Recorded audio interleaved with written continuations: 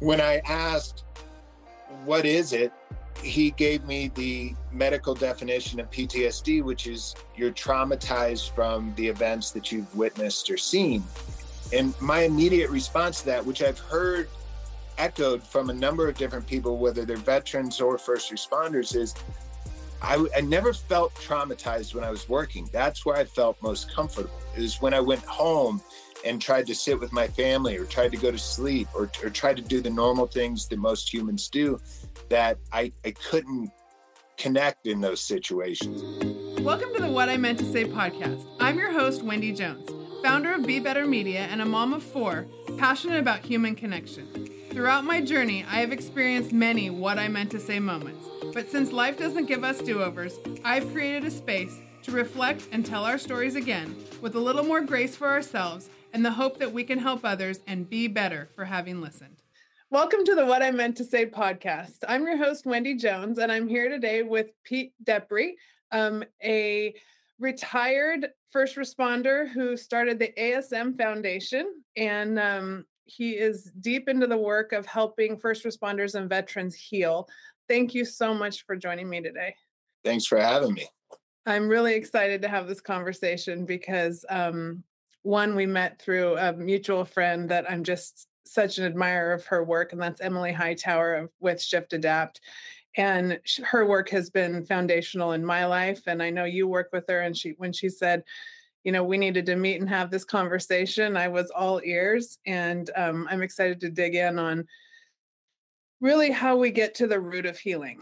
Let's start a little bit with, you know, where you came from and how you got into the first responder role, and we can go from there.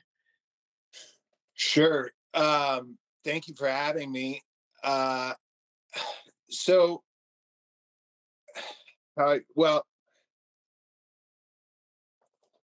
I grew up I'm 45. I grew up in a time where we just didn't recognize the long-term repercussions of head trauma. And that's kind of something that I sorted out in the aftermath of the entirety of my experience. But going back through my childhood, because of that lack of recognition and just being a rambunctious kid in the Midwest, the more I look at my early years, the more I recognize we're just constantly smacking our heads around. All they did back then was tell your parents to wake you up every couple hours, make sure, which to this day, I've asked a multitude of doctors, like, what's the justification for waking your kid up every couple hours after they have a concussion? And the only real answer that anybody can give me is, and as morbid as this sounds, so you don't find a cold, dead kid in bed. Like, you're not going to interrupt the aneurysm that the human is potentially going to suffer. So there's really no justification for it. So we weren't doing anything about it. That's my essential point. So I played football and hockey growing up. My mother's side of the family were all competitive water skiers, and I started barefooting at the age of 9. And that's kind of the first place that I can remember, you know, you just ragdoll when you fall. And I would we weren't wearing PFD or flotation life jackets back then when we were barefooting. We would just wear the neoprene shorts. And so I'd end up underwater and not know which way was up or down, and kind of come to consciously and have to float to the surface. But even then, it didn't dawn on me like, wow, I was out for a minute. I just floated to the surface, grabbed a line, and went again. And so that kind of behavior continued where I can remember film sessions in high school where we would be reviewing the game that we had played on Friday, and I'd be laughing with my friends that I didn't remember an entire series of downs because I'd had my head driven into the ground or taken a bad shot. Into my 20s, there were more drunken escapades that resulted in me smacking my head around. But then eventually when I was 30, I got into search and rescue, which then melded into becoming a patrol deputy for the local sheriff's office that was running the search and rescue team. And then I eventually transitioned it to another agency and went into SWAT. And with SWAT, we were dealing with a lot of flashbangs, short-barreled rifles, and tight confines and small explosions. And I didn't recognize it at the time, but having gunshots go off right next to my head and not being terribly safe about my ear protection in a lot of those scenarios, there were several instances where my knees buckled, and I recognize now those were micro concussions that I was incurring. So all of that essentially added up to where symptoms started presenting. I probably averaged 4 to 6 hours of sleep throughout my career, and that got cut down to about, I couldn't stay asleep for more than 20 minutes at a time. So then other things started popping up, like I would be carrying on a conversation with somebody and their face would just appear to me as it would look when they were dead. And I chalked that up at the time to, well, that must just be what happens when you're exposed to dead people all the time. My short-term memory started disappearing. I started having vision issues, which I was always really thankful that I'd never had any vision issues, especially at night. I always had really good night vision, and any light interference at night suddenly would cause this myriad of issues, whether it was headaches or not being able to open my eyes, focus. So I did what most people in those situations do. I had been sober from alcohol for almost 13 years at that point, and because I was still active law enforcement, alcohol seemed to be the only option to be able to sleep for more than the 20 minutes that I could at a time. So I started sleeping or drinking again, and that obviously allowed me to sleep, but came with more cognitive impairment, more agitation, irritability, and that snowballed to the point where eventually I had to separate from the office. To their credit, they gave me several months to try to figure out a solution. And in that time, I went to different doctors who diagnosed me with PTSD and prescribed me the normal list of antidepressants and anti-anxieties. But then essentially I'm going to work. I think I was taking Lexapro at the time and a ton of Xanax, where I'm popping Xanax anytime I start to feel anxious. And then I get home and have 2, 3 cocktails, fall asleep, wake up the next day. And eventually it wasn't safe for me to be walking around with a weapon and that concoction in my system. So in January of 2020, I left the sheriff's office, and my issue with the diagnosis, one was it was essentially a checklist that the doctor read off and made his determination. When I asked, what is it? He gave me the medical definition of PTSD, which is you're traumatized from the events that you've witnessed or seen. And my immediate response to that, which I've heard echoed from a number of different people, whether they're veterans or first responders, is I never felt traumatized when I was working. That's where I felt most comfortable, is when I went home and tried to sit with my family or tried to go to sleep or tried to do the normal things that most humans do, that I couldn't connect in those situations. And my brain just wasn't working. So I wanted to understand the mechanical error that was taking place within my brain, because as much as it felt physiological in a lot of aspects, I knew that the mechanism that was off the rails was in my brain. So I started digging and digging, and this took months and months and months, but eventually I found the work of Dr. Mark Gordon, who's working with Warrior Angels Foundation. And he had recognized that the symptoms of PTSD mirror those of TBI. And when they started connecting the dots with studies like Chris Bree's operator syndrome, and looking at how many of these different attributes that are connected to being a knuckle, essentially carrying a weapon for a living, to TBI with these micro and macro concussions. It made all the sense in the world to me that I was dealing with symptoms of traumatic brain injury and neural inflammation. And as soon as I started treating that injury, my symptoms started to dissipate. I'm not suggesting that this is a magic pill in any way. It took a lot of time and a lot of work. But the further I got down the path of this, the more I recognized these cognitive impairments had been inhibiting me since I was really, really young. So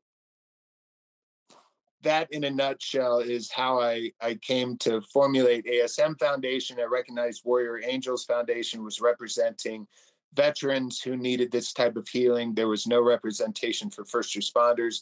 So I started that. We went down the road with that and eventually developed my own nutraceutical that will hopefully get to market in the next 2 to 3 months, maybe more, maybe less. We're still playing with it. But that's an exciting element, because the hard part about a lot of the tools that are coming to light that are showing real promise in healing these injuries is that they're exorbitantly expensive. And most people coming from my background can't afford an extra $400 to $600 in supplements a month that are going to allow them to be better at what they're doing.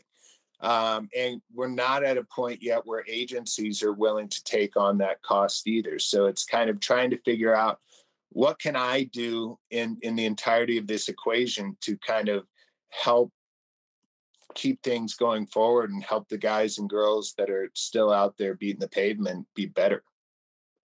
That's, as usual, so much challenge in that story, but the way that you've transformed it into something that can help other people is so my jam. And that, like, I just love hearing these stories of people that take really hard things and figure out how to use them to become stronger. And there's so many things in that story you just told me that resonate. One, we're the same generation. So I remember, all of my football friends saying, like, I didn't even know which way to run. My teammate had to turn me around and say, run that way. I have my son, I had my youngest almost drowned when he was 2. So when you tell that story of being under the water and not knowing which way is up, that's where my own PTSD, if it didn't start before that, it certainly kicked in there. So that it's astounding the things that we survive that, as parents we worry about or we didn't used to worry about, and where's the line, and how much we hold now. These generation, like, people hold so tight to their kids, and maybe in ours we were allowed to just kind of go out and figure it out, and maybe the line is somewhere in the middle. But there's so much to your story there that even from an early stage just really resonates and gives me pause and makes me take a deep breath and learn more about, or know why it's been so important for me to learn about my own nervous system. And I hear that in your story. I mean, and just going through the addiction cycle and that disconnection with self that happens with PTSD and TBI. Like, I really commend you for being able to tell this story with such clarity and vulnerability without, I'm wondering how you got to that point of being able to share, because it helps other people so much. Well, thank you.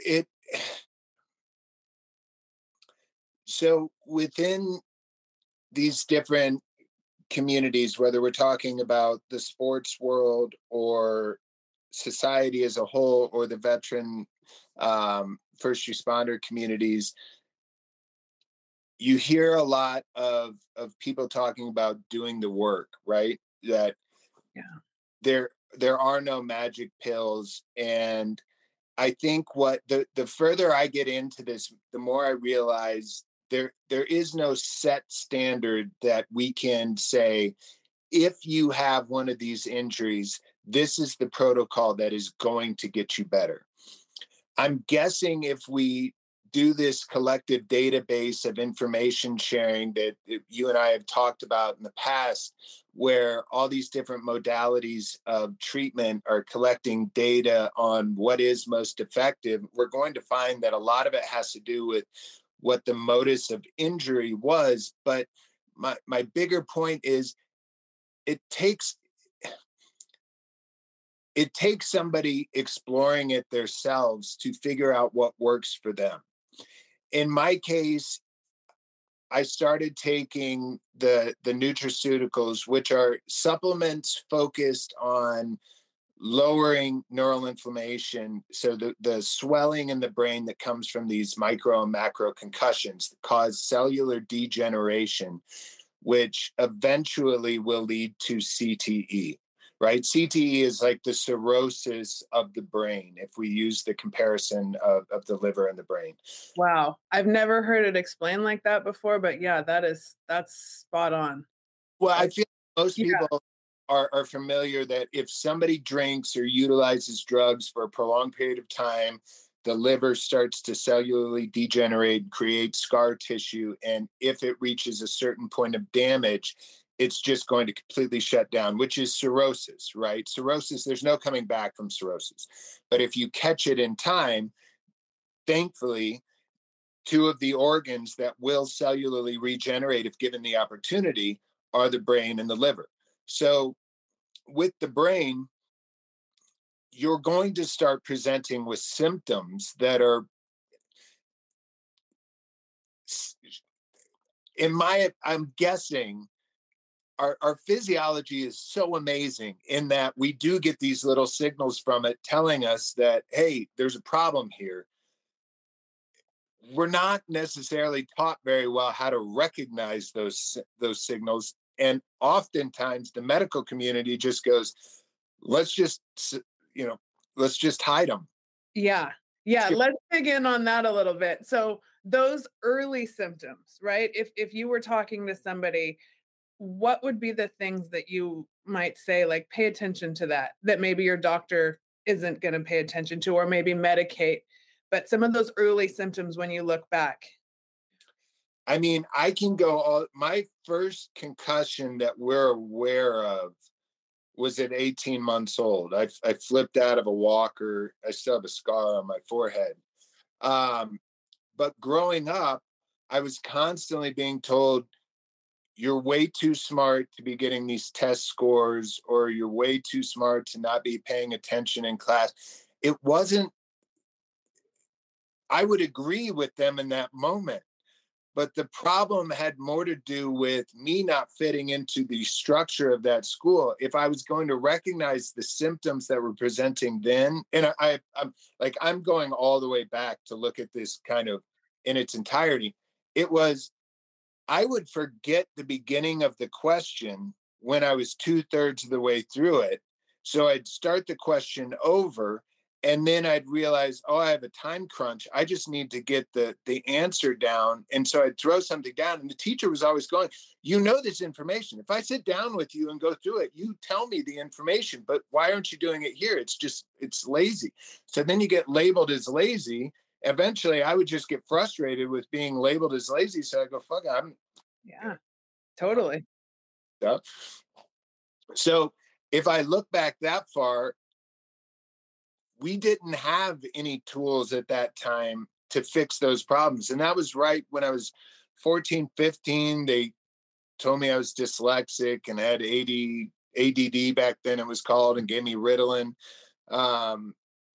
which I, didn't do anything.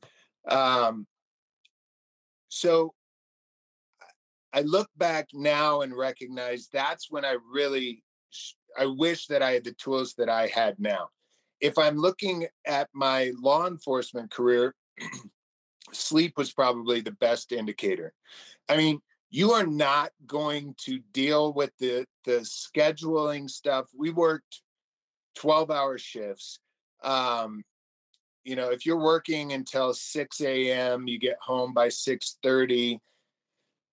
decompress for a half hour, try to go to sleep at 7. Even if you're exhausted, you're not going to sleep well from 7 a.m. until 2 p.m. Get up, work out, have something to eat, take a shower, get dressed, go back to work.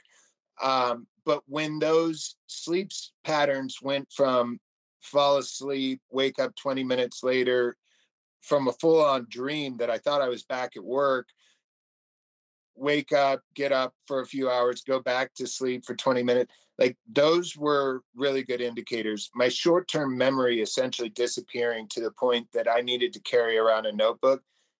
That's a big indicator. I don't want to say it was hallucinations, but it was my brain not recognizing what my eyes were seeing most of the time. Does that make sense? Well, yes, when you said that you were seeing dead faces, I mean, that was an indicator of the PTSD? Or I mean, I've never had that experience that you're describing, but that translation makes sense to me. Yeah. Yeah. So when I was really sick, nothing seemed real. And mind you, there was my experience was really convoluted in that I left the sheriff's agency in January of 2020, right as COVID was beginning to hit. So not only was my mind slowly dissolving into total chaos, but the world around me was as well. So I'm dealing with that as well. There was all the social issues between law enforcement and their communities. The paranoia that begins to set in, and the depths to the rabbit holes that you end up going into are really, really profound and weird. The depression was beyond anything I could have imagined. There were probably 3 to 4 months where I spent every day convincing myself that I could kill myself the next day, but I had to give myself that day. It was constantly like, just get to tomorrow. If I can get to tomorrow, I'll do it tomorrow, but I'm not going to do it today. And that was just it was almost like a selection course that we would be going to, where you convince yourself, all right, I just have to finish this part and then I can quit. That was the mindset that I resorted to get through that period. Wow. But it's hard to go back and look at it congruently and know exactly what I would have used as an absolute signal that I needed help earlier. Because by the time I started drinking again, which to most people would be, well, wasn't that the biggest issue?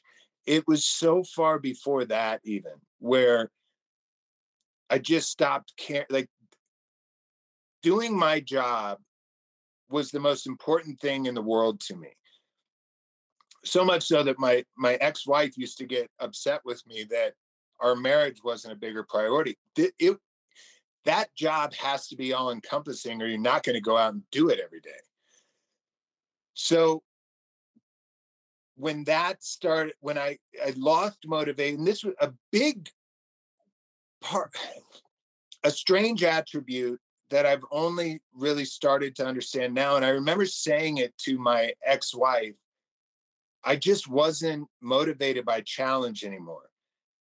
And challenging myself every day was something, whether it was with a long run or a workout or going to the range, something had to challenge me every day, or I felt like it was a wasted day.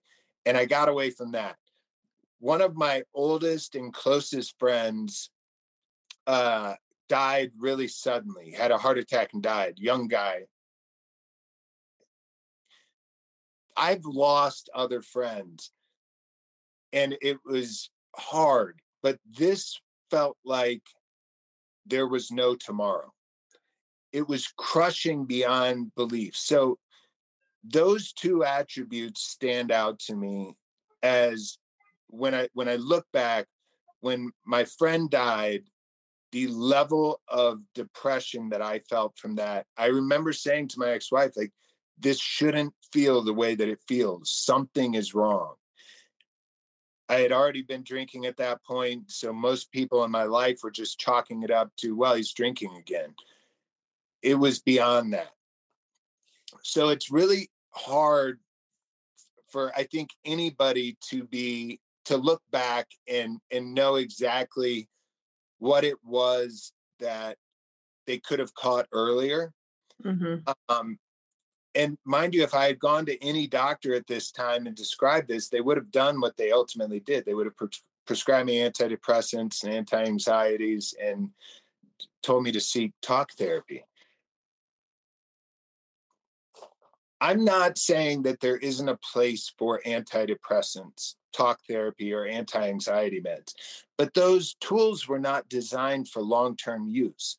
They were designed as a bridge to get you someplace so that you can utilize the tools. And this is my belief. So you can utilize the tools that are foundational to being an optimal human being, whether that's breath work, diet, exercise, the healthy attributes that we need to be exhibiting on a daily basis that ensure our mental and physical well-being are at the top that they can be. Sorry. That was awesome answer. I'm really just contemplating the depth of that human experience from 2020 to right now it's 2023, and to sit here and listen to you have had that process in the last 3 years to hit whatever you call is rock bottom and come back with the knowledge of how to connect with your own body and the things that are really within us, which is what I love about what Emily and Brian teach, is just teaching you to tap into that, your own nature and your own, biology. And I'm wondering, at what point did you realize that you needed to do that? Sure. So when I was introduced to Dr. Gordon and began his protocol, it was 10 days in. And, at this point, I'm already in that depressive cycle of suicidal ideation being a constant. And I think people have a misconception about suicide. I did. For me, that same voice that tells you I'm hungry or I'm tired, those kind of almost, they're not parasympathetic, but it's these natural instincts that your body plays out on a daily basis. That same process, that same voice was saying, there's a really easy way to not feel like this anymore. And you have to recognize it wasn't just emotion. Physically, my body felt horrible. Everything hurt. Everything was inflamed. My guts just felt awful. My head felt awful. And so the voice in my head is constantly telling me, like, why are we suffering like this? There's a really easy way to not do this anymore. The morbid end, I had thought through this. So I've obviously been on a lot of suicide calls where I'm cleaning up the back end of it. So I knew how I was going to do it. It was constantly putting it off to the next day that prevented me from doing it. But sorry, I'm going down another rabbit. You know what? Can I ask you something? And your honesty is amazing. And I'm in this time when you're feeling so low and so bad, and that was looking like an answer. Was that all within you? Were you asking anyone for help, or were you telling anybody you felt like that? No, I didn't want to say. I mean, people would call and check in on me, but I think if I'm not saying this with any prejudice, if somebody is, And I had been through these phases earlier on where, for one reason or another, I would call a buddy and be like, hey, man, I don't feel safe being alone in the house with all these weapons. Will you come take them? And they would do that. And I look back on that and recognize, okay, that was like me knowing that I was going to reach this really, really dark point and taking these preventative steps. But I also can look back and go, I know I'd never shoot myself because I saw that fail too many times when people would try. Like, I, this stuff's not going to be fun to hear about on some levels because it's just the morbid reality. But I knew if I was going to do it, I was going to hang myself. I had gotten to the point that I knew I would put myself in a trash bag so that it would be easier to clean me up because those are awful to clean up.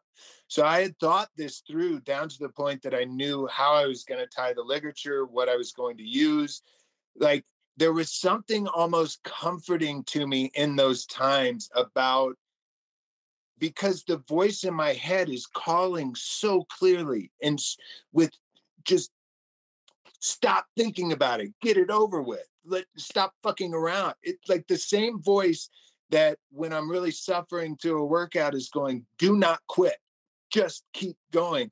That same voice is telling me there's no point, like, we are not going to get better. You're just prolonging the inevitable by not going through with this. It was the weirdest thing in the world. So people would check in, but I could dismiss it. I wasn't going to tell them what I was doing because I didn't want a bunch of people coming and checking on me. I just wanted, in the isolation aspect of this depression is a conundrum in and of itself because you don't want to be around other people, but that's what you need the most. You need other people to help you heal. So I started Dr. Gordon's treatment, and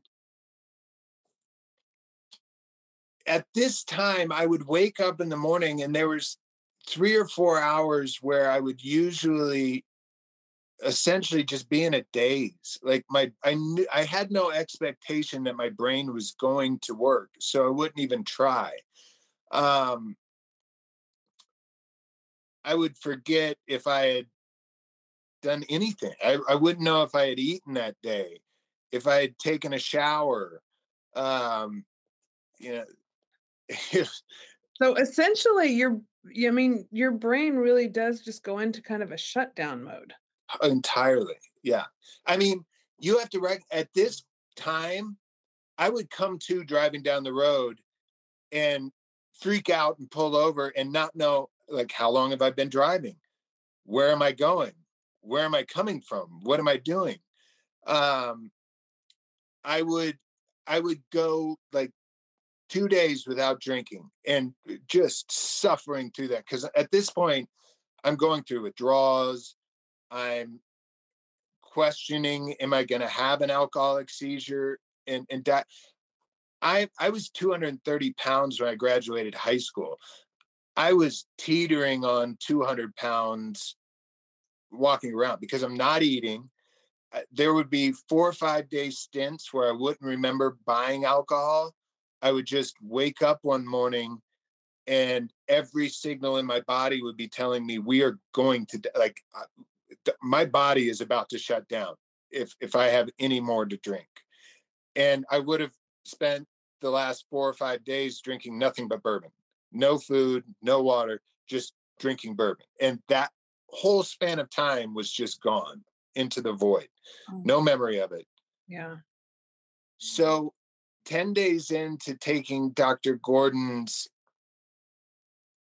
treatment, I woke up one morning, I had a thought, I processed the thought and came to a conclusion, and legitimately, like, sprang up out of bed and thought, holy shit, my brain's working again.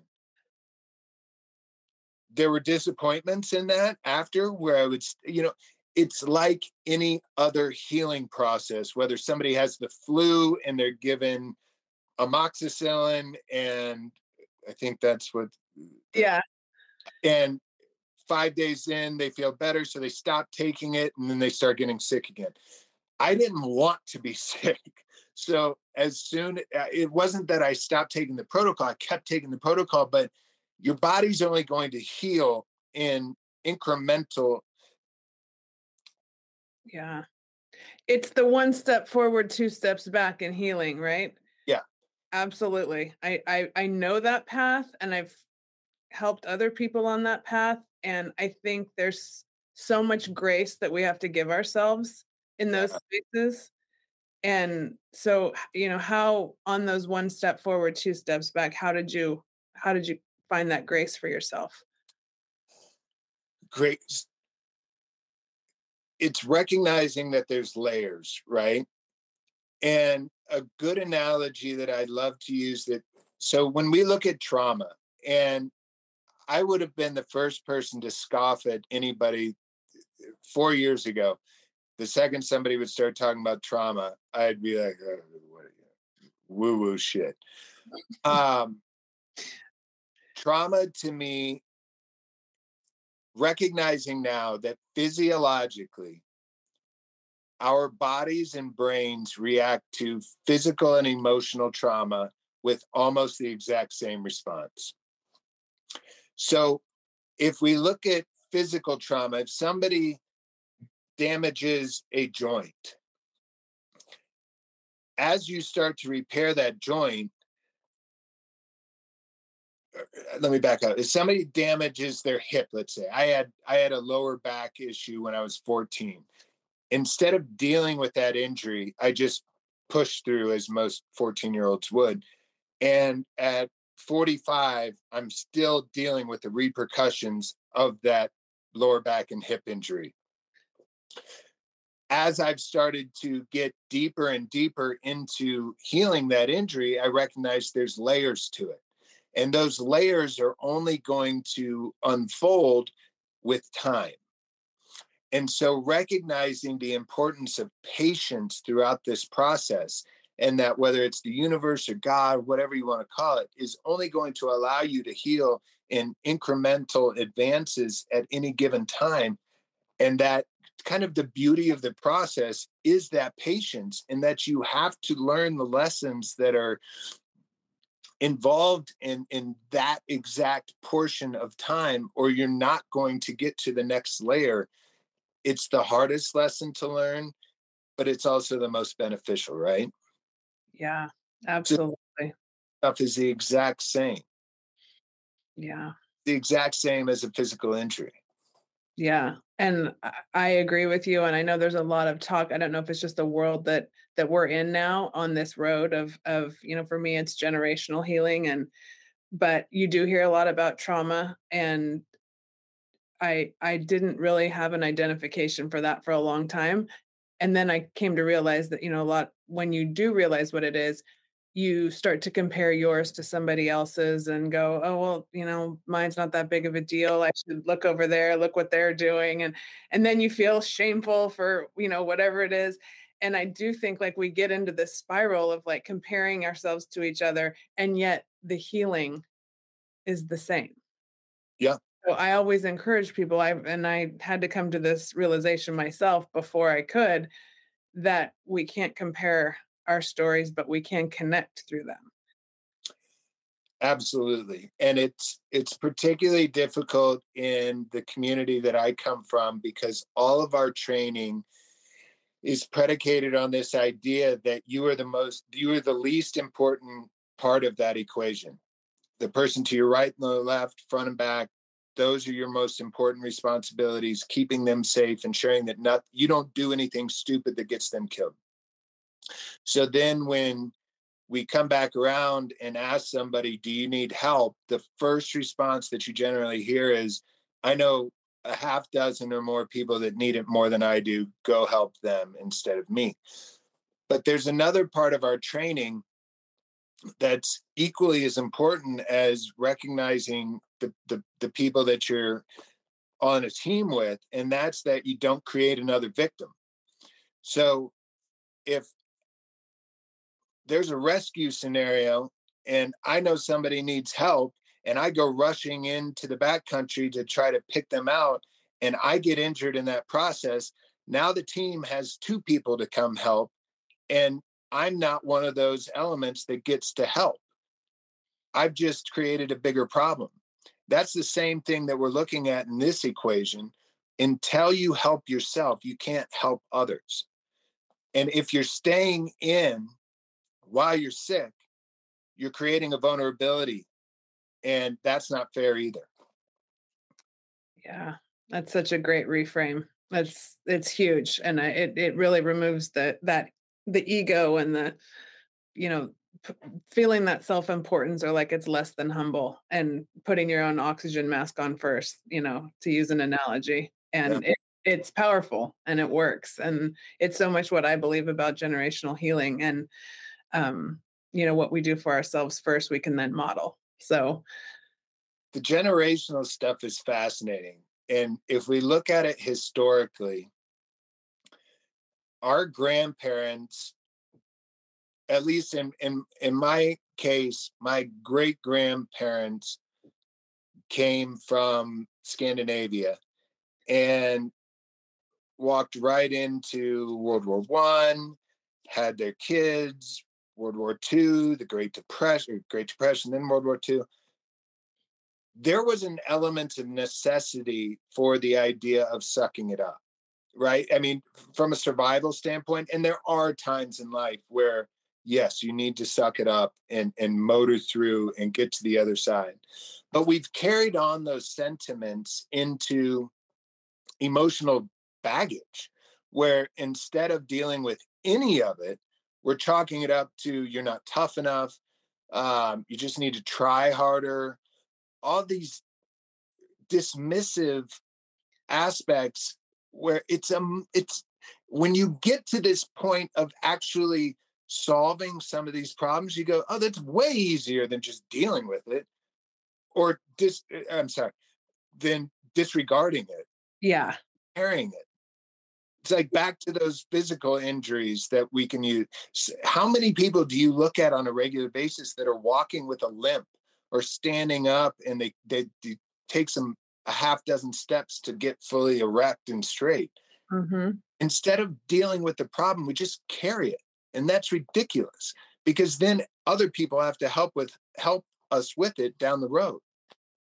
Yeah, absolutely. And then we pass these things down, and all the things we're learning from, through epigenetics and the types of, how our genes respond, like as we pass it down. There's so much coming out in the science of what's in our DNA and how our experiences influence that I'm absolutely fascinated by. But I also agree with you.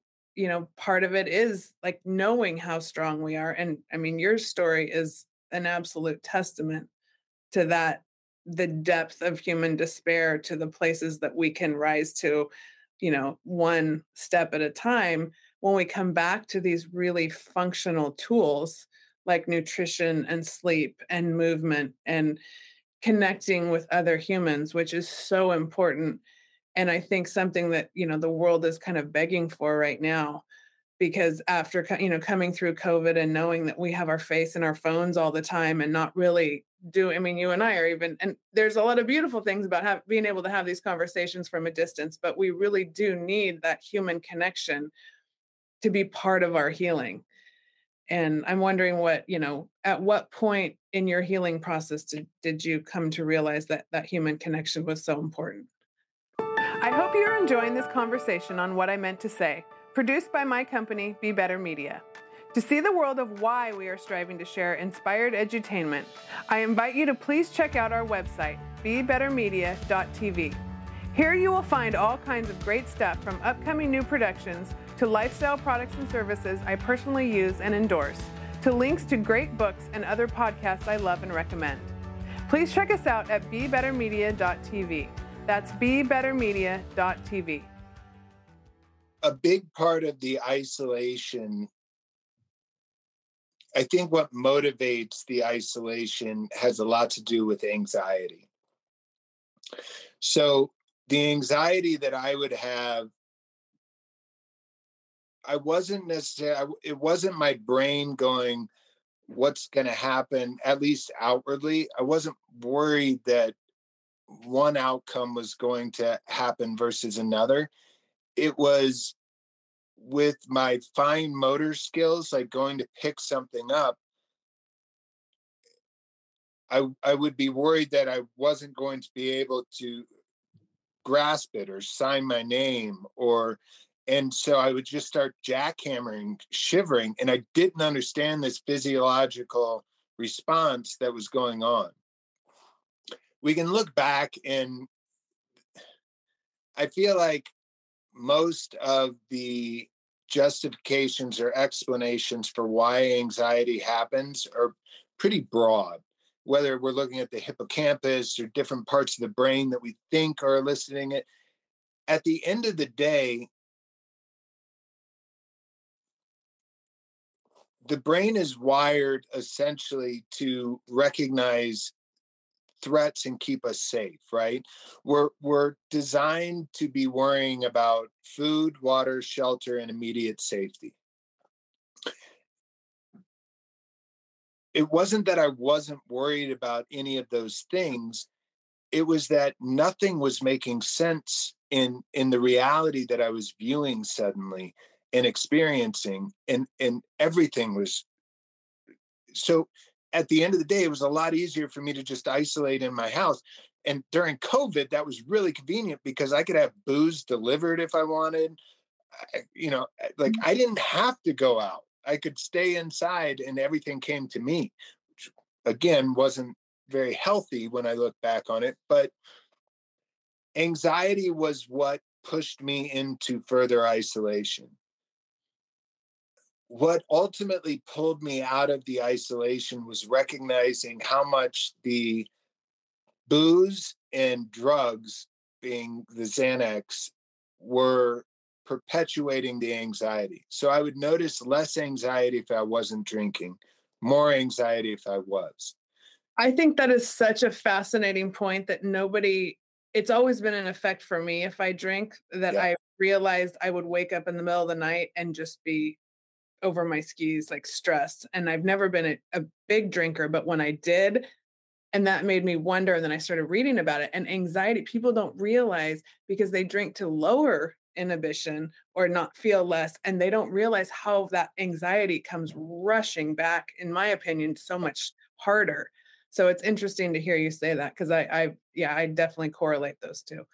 Well, and then the medications that are provided, benzos, are they perpetuate the same anxious sentiments when you're coming off of them. Ugh.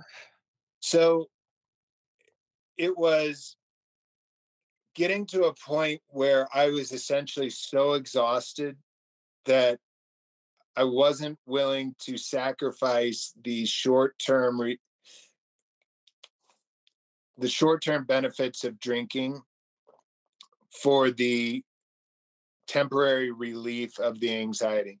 And as most people will talk about, when you've drank to the point that I was drinking or utilized intoxicants to that point, you stop getting the relief that you're seeking. So it it was October of 2021 that I just reached this point, and I couldn't figure. I would go at this point maybe 2 weeks without drinking and feel great, but then I would have the mind trick where my brain would go, "Look, I just went 2 weeks without drinking. Clearly, it's not the alcohol."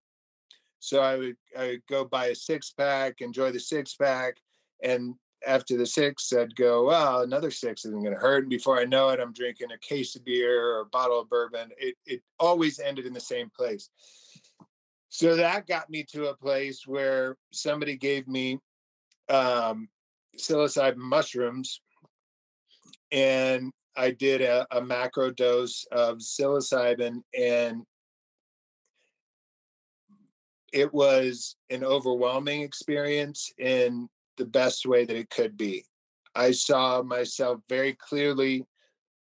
I had this bird's eye view of myself on two different paths simultaneously. And one path was where I kept drinking. And that path was dark and ruddy and filled with guilt and unhappiness and embarrassment.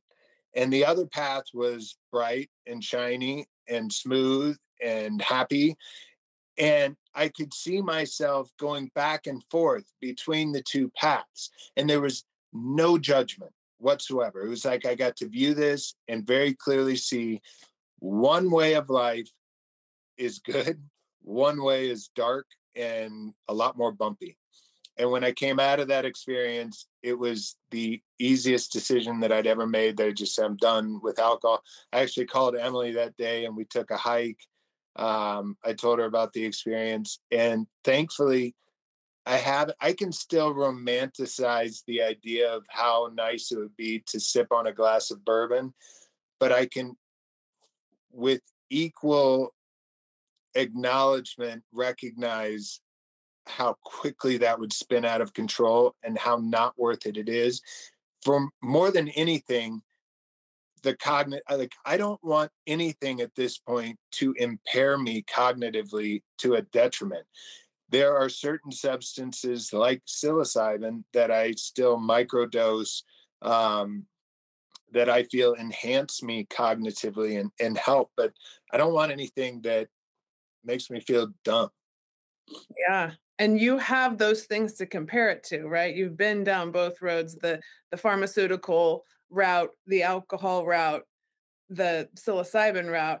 And it's really glaring to me how we're in this conversation now in America where one of psilocybin is still illegal federally.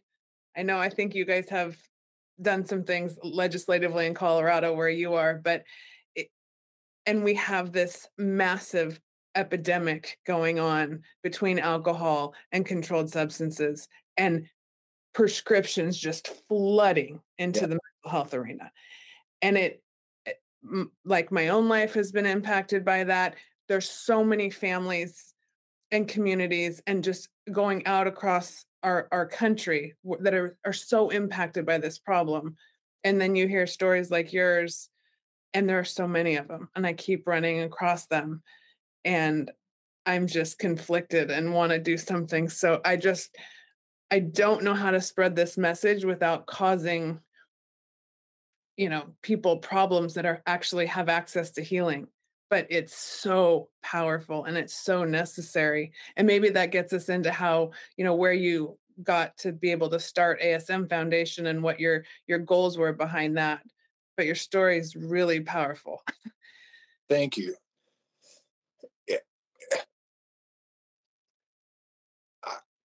I don't want to point fingers through any of this process. I'm not suggesting that's what you were doing, but it's a very easy, it's the low hanging fruit for me in this conversation, and I'm talking about that globally, is to go look at what the medical community and the pharmaceutical companies and all these different,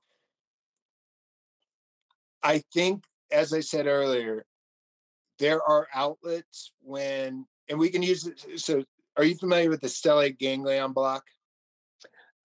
Vaguely. Can explain? It's a nerve block that is injected into the neck. And I have yet to hear anybody say that it didn't provide them immediate relief from anxiety and stress and all the horrible symptoms that we associate with these different mental health ailments. It lasts about 6 months and then you have to keep doing it. I think it is a miracle bridge option to provide somebody who is like, when I was dealing with the suicidal ideation stuff, it was that the anxiety felt inescapable. It was that the sadness was on a scale of feeling like nothing could ever be resolved that I was dealing with. And there was no way out of this hole. And I did not see any reason that I could justify just staying in this hole. So if I could have gotten that at that time, I think I could have gotten sober and started dealing with a lot of these issues earlier and sooner. So I think tools like the stellate ganglion block are really great if we're then going to take that person and go, okay, we need to start looking at your diet. We need to start looking at how you're exercising, because we don't want to take somebody if somebody has not been exercising for a prolonged period of time, or they have no history of exercise, and we take them to a gym and we just punish them and go, this is what you have to look forward to, they're not going to want to do that anymore. Nope. Right? We have to get them healthy. And most people who have not been healthy for a long time look at these, it's like the top of a summit looking at it from the creek bed below, right? Right. It looks surmountable. You start with baby steps, and that's back to what we were talking about with being patient with these processes. Breath work is not an immediate resolve type exercise and behavior that you're going to try once and it's going to be this immediate relief. It's like yoga or meditation. These things take practice. That's why they're called practices, right? Absolutely. But then you get to a point where I have busy days. Generally, I wake up, I have my coffee, do my morning routine, and then I'm going until the end of the day when I get to relax for an hour or two. In that time, sometimes I will have to sacrifice one of those tools like breath work. And when I'm talking about breath work, my practice is generally I'll do it sometimes at the end of a workout, after jujitsu. If I'm just sitting, or if I'm driving for a long period of time, it's a great place to do breath work. Mm-hmm. So I will notice myself getting more anxious, and I'll recognize I haven't done breath work in a while. And the second I get back to that, all that anxiousness goes down. Yep. These practices become part of your central nervous system's reaction to the stressors that you're feeling on a daily basis. And once you've practiced them for a prolonged period of time, then they become really useful. But it takes time and it takes patience. And we as a society have become so accustomed to immediate resolve that we're not willing to put in. I have a dear friend who apologized recently because he hadn't texted me back in several days after I had reached out to him. And he said, I'm sorry, I've been down with COVID again. This is the 5th time this year I've had it, but I got my booster, so I think I'm feeling better. And I asked, well, how much vitamin D3 are you taking? Are you taking zinc and magnesium? No, I don't take any of that stuff. And I said, well, I think you might find more resolve by upping your vitamin D3, taking some magnesium and zinc, and probably getting out and exercising a little bit more. And he said, yeah, I'm sure that works for you, but you're healthier than I am. And that's the mindset that so many people, at least in the US, have now, which is, I don't have time for it. I don't have the energy. I don't understand. It's excuses. It's just like the grocery store that we look at, and you and I talked about this, I think there's a health store section in the food. What's the rest of the food then? Amen. It's the majority of the store. What is the rest of the food? Yeah, that's a whole conversation in itself when we talk about our food supply and the things that that are in it. And I come from an agricultural background, so I don't think we started out to be where we are, but we're not in a good place. I don't think we started out to be where we are, but we also did not have the health ailments, the mental health ailments that we do now. And when you people about, and you say brain health, they'll look at you like they don't know what you're talking about. Yeah. It's the processor for everything. Absolutely. And the first book I read on this was Grain Brain, and I was like blown away when he started drawing all of those parallels between, our enteric nervous system and how our gut health and our brain health are related, and absolutely connected. And I don't think we're still not talking about that enough out there. No. Well, in that, back to the anxiety aspect, something that I realized in retrospect when I was doing the probiotics and the supplementation and the exercise and the breath work was, wow, most of that anxiety began in my gut. Mhm. And once I got my gut microbiome, and I'm not suggesting that I have my gut microbiome licked and it's exactly where it is. It's a dynamic, fluctuating system that has to constantly be reintroduced to different variables. But I don't get those anxious waves that I used to, that felt uncontrollable. And it is something that I'm paying attention to on a regular basis. And when I start feeling gut imbalances, I address those and they go away. So we're constant. I mean, this is kind of gross to talk about. We'll walk into any bathroom in the United States and tell me that we don't have gut issues. Absolutely. Absolutely. And learning how to pay attention to that stuff instead Yeah. of wandering around until we hit that place where we're so foggy, we don't know which end is up. And teaching kids from a younger age, like all of these little things matter. And I always say, like, yes, we have to be open. Maybe we can't learn things at 12 that we can at 27 or 40, but we certainly could be doing a better job. And the way that we start with ourselves and implement these tools and figure out the ones that work for you so that you don't get totally bowled over by this list of things like you were saying. I mean, I know I had that point where I was on this healing path and feeling like I had to do 100 things a day to feel better.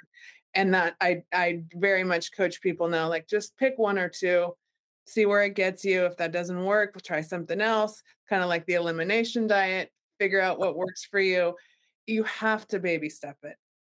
Well, yeah. I mean, if we're looking at supplementation, for example, supplements generally take about 2 weeks for most people to store enough of the supplements that your body's able to really utilize it and get the full benefits, right? Mhm. So, what happens with most people is they take the supplements for 2 or 3 days, they don't feel any immediate resolve, and so they stop taking it. D3 is one of the most consistent supplement or vitamin, it's actually a hormone that people were insufficient in, or I'm having a brain fart now, That's okay. they Yes. were, had a deficit of when they were getting really, really sick with COVID.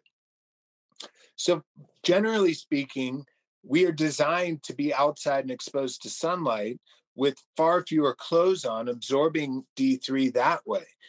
But we're not getting it for a variety of different reasons. I'm not putting fault on any of those reasons. I'm just saying we're not getting it. So getting supplemented vitamin D3, getting enough that your body's absorbing, which we're all going to absorb vitamin D3 at a Yeah. variety of different levels.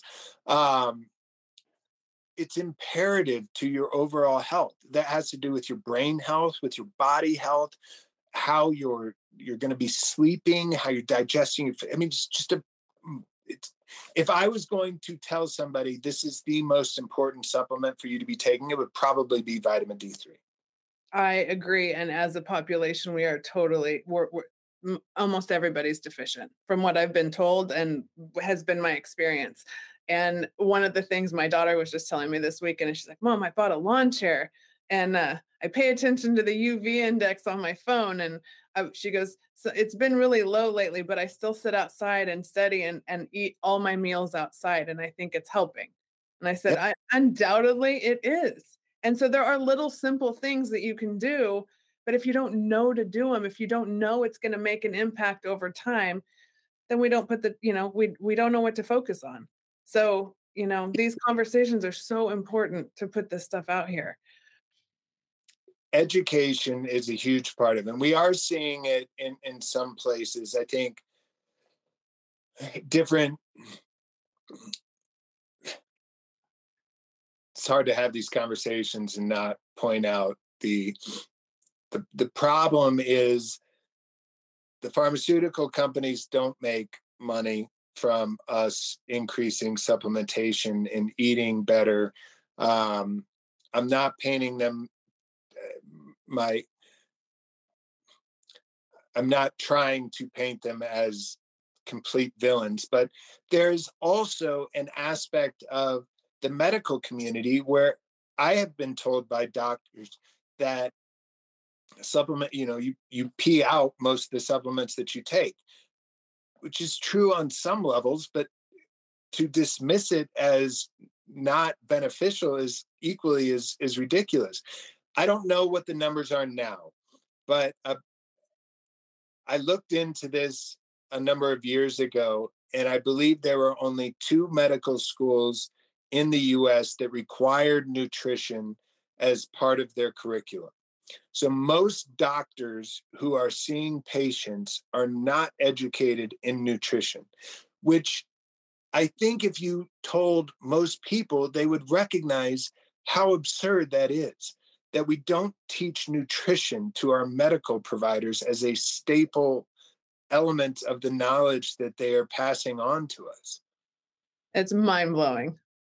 Right. Yeah. I mean, it is absolutely mind-blowing. It's And yeah, it is. And, I think that's more and more why people, when they get on a healing path, they start searching for naturopaths and homeopaths and supplements and things that, are not part of the medical mainstream. But I think they're becoming more and more so. And in part, I think because of the podcast world, like I really, part of my drive to start a podcast when I woke up one day, I was like, you know what, I'm ready to do this, was because I had been listening. Podcasts had been part of my healing, and a lot of this stuff, like from Huberman and Finding Mastery, and all these podcasts that were teaching me about how to heal and thrive.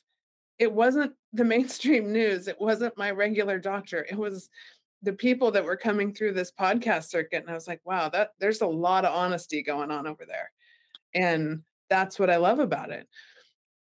right. And I don't want to paint a bad picture of the medical community from a foundational standpoint. I think most people that go into medicine care about other humans and want to help them get fixed. The issue is that there just hasn't been enough focus on how important what we're putting into. It sounds ridiculous even to say. There isn't enough focus on how important it is what we put into our bodies.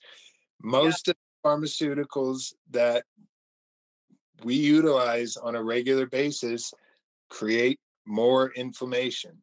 They disrupt the gut microbiome. They will maybe suppress immediate symptoms, but the long-term detriment just doesn't make sense. It doesn't add up. No. And that's what you say, where you're getting to there is, and I think, from where we started our conversation, is just getting to that root cause. And the symptoms are there, and they do need to be addressed, especially in the short term when you're really at wit's end.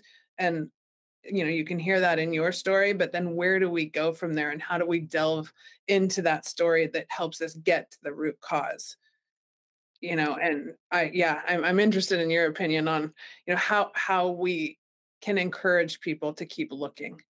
I think it is wildly important for us to start focusing on the younger generations and teaching them about their physiology and the importance of recognizing stress, recognizing the importance of knowing where their food comes from, what they're putting into their body. What I always is it Chasing the Tiger? What's the book? Oh, the tiger. Becoming the Tiger, Chase the Tiger. I always botch the title, but it was essentially We'll find it and put it in the show notes. yeah. We'll figure it out. The author studied predator-prey response in the natural environment. And he uses this example of if a cheetah is chasing a gazelle and the gazelle gets away, Shortly after the chase, you'll see the gazelle do this little trauma shiver. And as soon as it's done that trauma shiver, the experience of the chase and of almost losing its life is over and gone. If it held on to that trauma, it would never put its head down to feed. It would starve and die, right? Because it would constantly be hypervigilant looking around for the cheetah. Humans are taught to process, or humans inherently are designed to process trauma in the same way.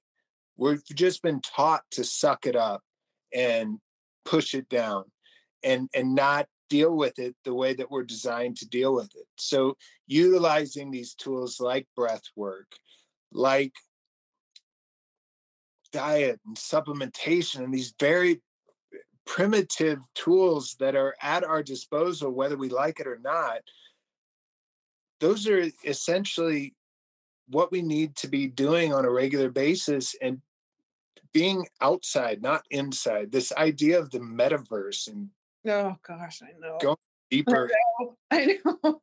And I mean, yeah, the concept, I mean, after working with Emily and really latching on to a couple of those um, core tenets of theirs where your biology becomes your psychology and, alchemy over strategy, which means like you're going to figure out of all these host of things what works for you. There is no silver bullet. And though just the way that if we can turn those into our everyday lives and really start to affect our physiology and our biology, it changes the way that we think. 100%. Well, look at ice baths, right? Yeah. People hate ice baths. When you've gotten used to doing ice baths, your body ends up calling for it, and the shock of the experience dissipates to the point that it's welcoming. And so when I was talking earlier about getting to a point that I wasn't motivated by challenge as much. Getting in a cold ice tub is a challenge. Mm-hmm. Accepting that discomfort and processing it and becoming okay with it is challenging. But the more you do it, the easier it gets. And that translates to everything in life, to the point that when you're presented with these stressors, you know how to utilize your breath and how to think through the process and get to a comfortable place where it's not difficult. You're not pushing back against it, right? That changing these thought patterns has been one of the most difficult parts of the process for me, right? Because I recognize that a lot of my thought patterns stem back from early frustrations in childhood where my brain wasn't working the way that it is. I find it working now. I use the example from jujitsu constantly because it just makes sense to me. But generally in jujitsu, if you're being presented with something and you're trying to push it away, you're making yourself vulnerable. If you allow it to come in and you accept it, you'll find a way to reverse the situation or make it more advantageous to your position. And we can do the same thing with all problems in life, where when we stop pushing against it, it's like beating your head against a wall and expecting it to give. Allow the problem to come. It's that Bruce Lee quote of "Be water." You're not going to push the water away. It's going to come whether you like it or not. It's just learning how to be okay with it. Yeah, God, that's beautiful, and it's actually one of the thoughts that came to me on my yoga mat this morning. Is that, like, life is just this constant um, learning of what to hold on to and what to let go of, and yeah, and I'm continually amazed that through these healing conversations, how often jujitsu comes up, because it's just a beautiful art form, and I'm in awe of the community, and I know people across the country whose lives have been changed by their jujitsu community. So I think it's really cool to hear. It's a beautiful thing, but I think it back to what we were talking about with those layers. Yeah. And jujitsu one of the beautiful things about jujitsu, and I think we're all susceptible to it, at times is you start thinking, this, I got this thing figured out. And we do that with life too, right? It's like I've healed, I've done the work, I'm good now. This is when I get to start telling other people how to do it. I don't have to and it is the best way to set yourself up for an inevitable ego check from the universe where you go, oh, there really are layers to this. And there is no mountaintop.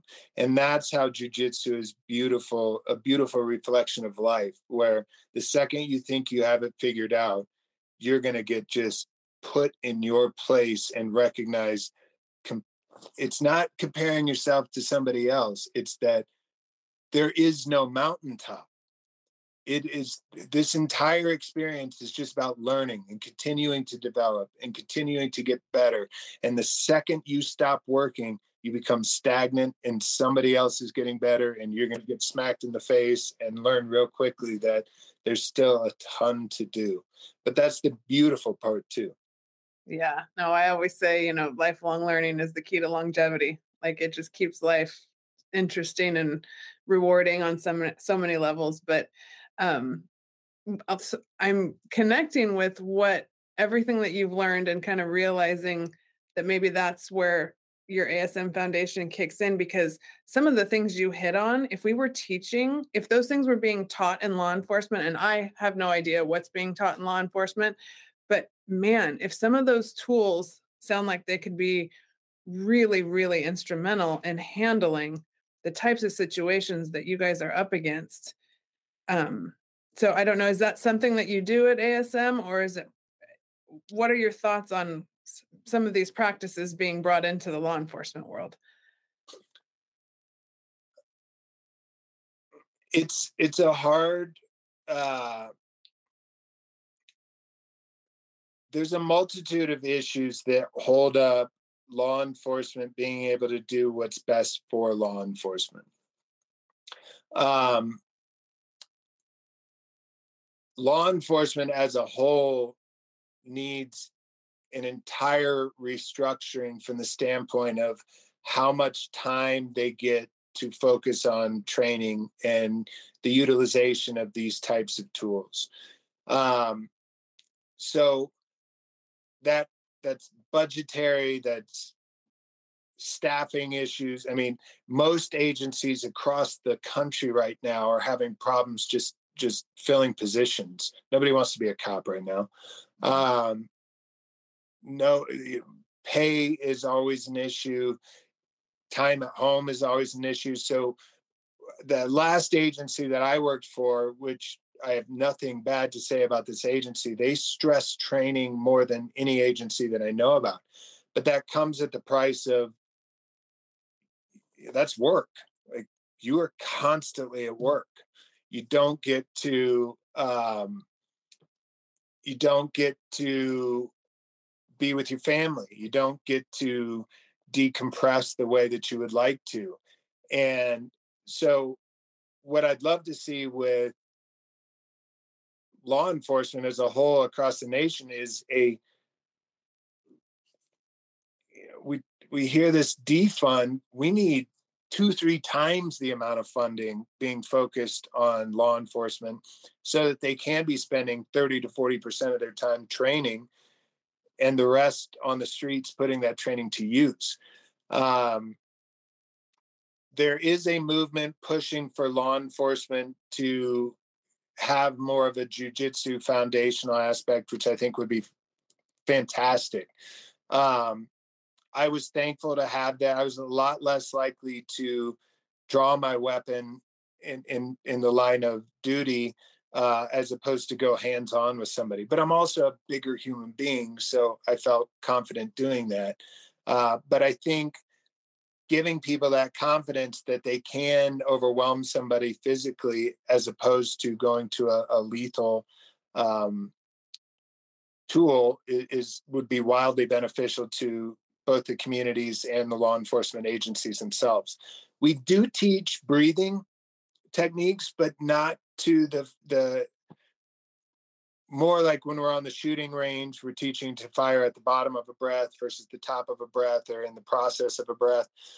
Driving will utilize breath work. So I have had great conversations with different law enforcement officers where I go, we're already teaching these tools. You just have to recognize that that's what they are and start utilizing them. But you also got to think, when I'm driving around on patrol, I have body armor on. I have a tool belt around my waist. Everything is collapsing me down, and breathing becomes really short, just Mhm. naturally. So there's not a lot of ways around that. What so I recognized when I started to focus on ASM Foundation, there were really three key elements that I recognized were creating this problem. There's trauma, whether that's physical or emotional trauma, creating neuroinflammation. Prolonged stress will create the same inflammatory properties that um, blast or blunt trauma will to the brain. And those two qualities create sleep imbalances, which are perpetuated by day shift, night shift fluctuations. So that's essentially a powder keg, right? Where it's almost a surprise when you hear somebody who hasn't presented with some of these symptoms. If we can't get away from day shift, night shift, which we can't, we have to have people working night shift and day shift. We're not going to get away from blast trauma or the emotional trauma of witnessing and experiencing some of this stuff. And we're not going to get away from prolonged stress ever in these careers. But that also applies to a lot of different careers out there in society as a whole. So what do? We have to start trying to heal these injuries as they're happening so that we don't get to a point that they're presenting with the symptoms. So that's why I'm talking to you today. That's why we started focusing on the nutraceutical that I created and just being proponents and trying to educate as much as possible. Like we were talking about earlier, the more awareness that we can raise in these arenas, the more people will start taking action. But it's going to take more of a collective effort from a lot more people. And unfortunately, law enforcement as a whole in the US does not want to be hamstrung by long-term disability claims.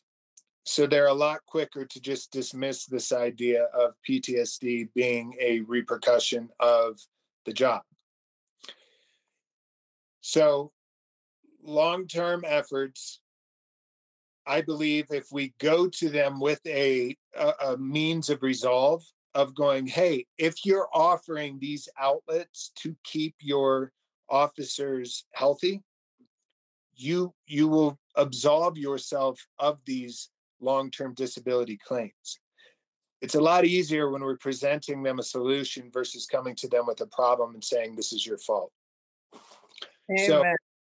I think long term, if we can get enough, the evidence is out there to support everything that I'm saying, right? I'm not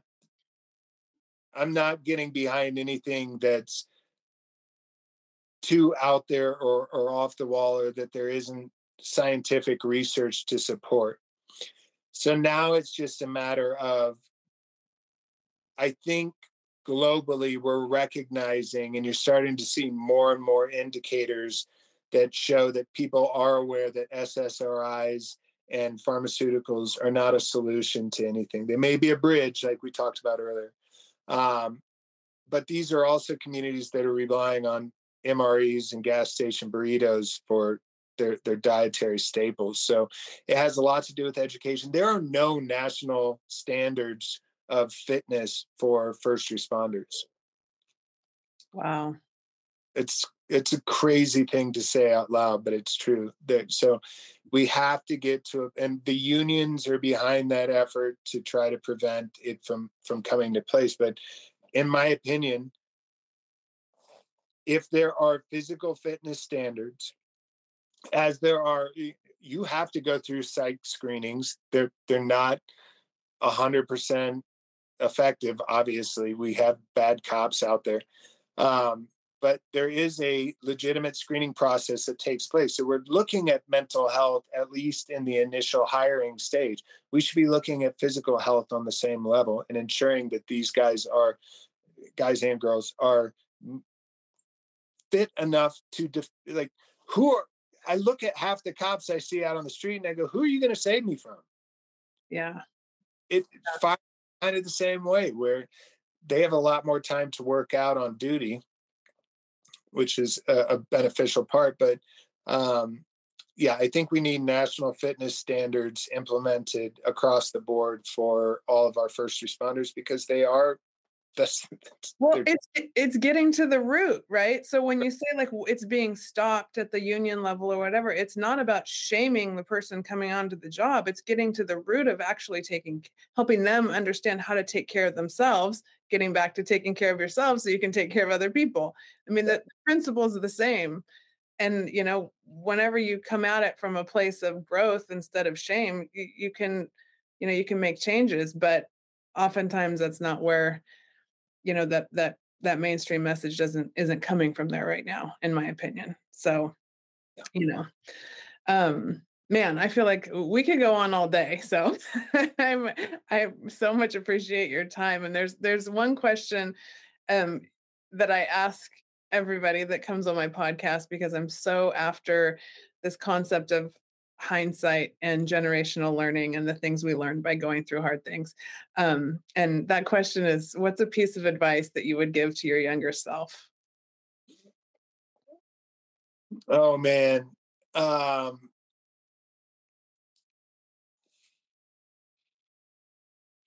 There's so many. I think just breathe.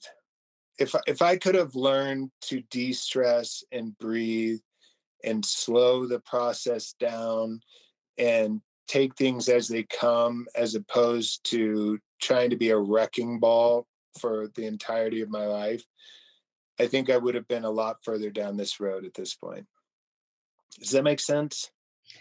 Yeah, it makes a lot of sense. And yet, I mean, the transformation that you have explained in your story today, and I saw, I hear your entire life, but what you've gone through in the last, 3 years it's remarkable to sit here and listen and see the presence of mind and the vulnerability and willingness to share your story to help other people. And that is just something that I am so inspired by every day, when I'm humbled to take it in. And I thank you so much. And I want people to be able to connect with you. And, if you can help them find the Mark Gordon work and what you're doing at ASM, how can people find you to connect? Peter DePrez at ASM Foundation is my email. We have Instagram. Our website needs to be updated, but it is available, and my contact information's on there. That's just www.asmfoundation.com. And ASM Foundation is the Instagram handle. I'm happy to respond to anything there. I think it's the one sentiment that just came up in my mind that I really want to get across here. Trauma as a whole, regardless of how we interpret the idea of trauma, I've gotten to a point that I believe steadfastly that the biggest gifts we are provided in life are trauma. Trauma is the gift. It's what you do with it that determines how your life's going to play out from there. Trauma is relative. You can't say somebody else has it worse than I do, and therefore mine is illegitimate. It is relative, and it is specific to you, and how you process that trauma and go on with the rest of your life is going to dictate how the rest of your life is. So I would encourage people to just take time with it, decide what you want your life to be, and utilize that trauma as the gift that it is and can be. Wow, that's really powerful.